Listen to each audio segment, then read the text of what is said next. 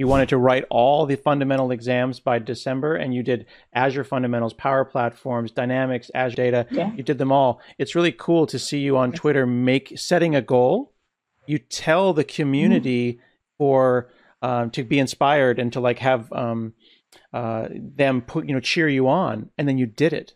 Yeah, exactly. Yeah. It was more of, I want to be committed to this goal, So I found this community. Everything really started for me on Twitter and LinkedIn, and there's an amazing community of technology people out there, really. People who are always willing to learn, people who are willing to accept you, people who are willing to show you the way. This is how it works. If you want to do this. So when I found about the Microsoft Learn Ambassadors in Ekiti State University in Nigeria, they were having this boot camp. It was a 12-week long thing, and it was amazing. We did classes on Sundays, 5 p.m. for 12 long weeks. That was around 3 months. I don't think it's realistic to not have fear. We all have. So the question is more, what would you do when you are afraid, And philosopher Alain de Botton introduced this concept that we should all do in tech, which is budgeting for fear. When you work on projects and you're budgeting for resources and time, budget for fear. Assume that you have fear, folks on your team have fears. And the question, if you're a leader of a project, of a team, is what great ideas and perspective are not surfacing on your team because people are afraid?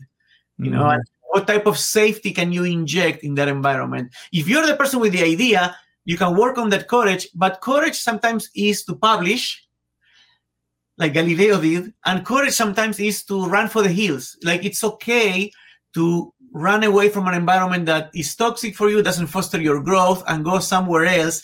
So you can ask yourself, who am I working for? Who am I working with? Are these people bringing the best of us, are allowing me to innovate, And you can choose many times, not always, who you work for. So, yeah.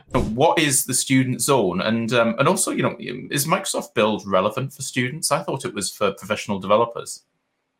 Yeah, it's a great question. And I think one we really get asked quite frequently. We started the Student Zone a few years ago as this concept of, we wanted to invite professional developers that were attending Build here in Seattle when we still did things in person, and bring some of their students along with them. Their kids age pretty much, I think, between 14 and 21. And we put on a bunch of programming just for them, had career sessions and everything else. And it was just such a great experience. In fact, we had professional developers coming to a lot of the sessions, which was super funny because they thought they were just regular developer sessions. The catalog wasn't quite clear that they were more for the student zone. And so things became very popular. People were really excited. And so we've had to continue it every year since. And we could not be more excited about that. So what do you have for us?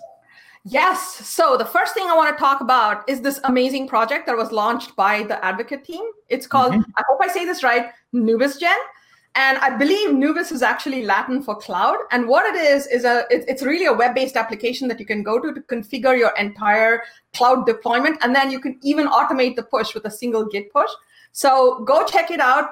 Look at the show notes for a link to the article from the from the Advocate teams that worked on this. And my background's a little boring. I'm going to make my background this beautiful art that you made. Tell us a little bit about what this is.